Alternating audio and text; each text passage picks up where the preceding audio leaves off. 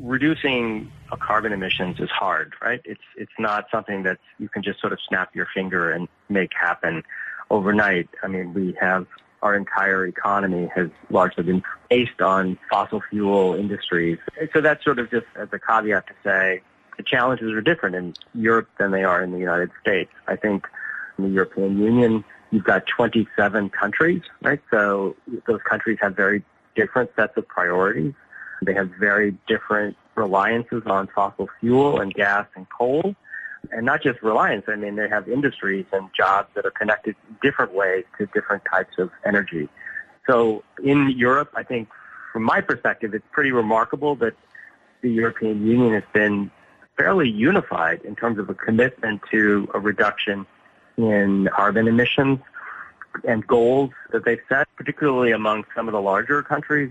Germany, France, Italy are taking significant steps in terms of putting in place regulations, not just on industries, but also housing, insulation, construction industries are seeing increases in regulations. And one other thing I would just say is in the wake of the Ukrainian war, the invasion of the Ukraine, the European Union has called for, all 27 countries have called for a 15% cut in gas usage. And that's pretty significant given that, many of these countries are almost exclusively reliant on gas, and most of it coming from Russia. So, it's pretty remarkable that they've done that.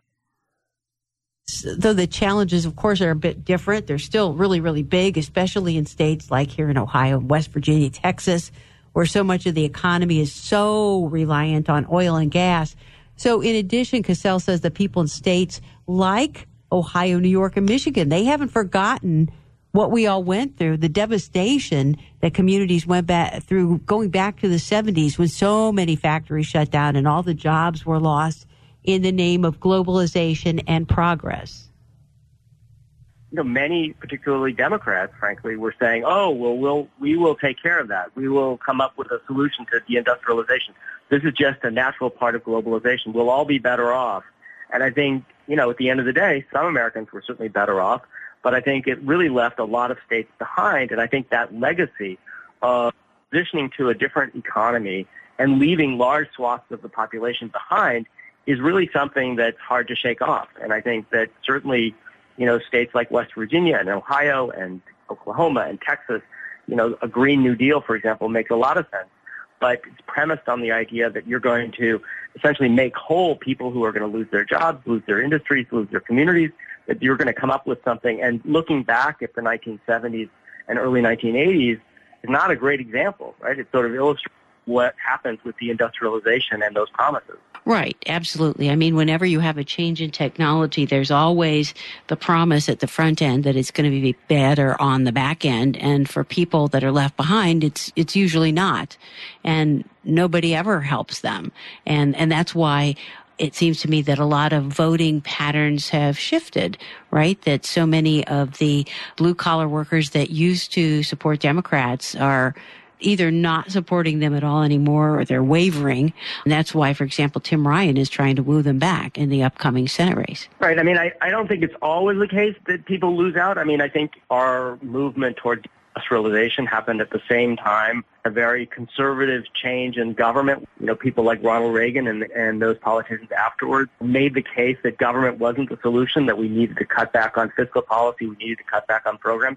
The very moment we really need policies to essentially make whole communities that were affected by deindustrialization, we were getting politicians in office who felt like government shouldn't be doing anything.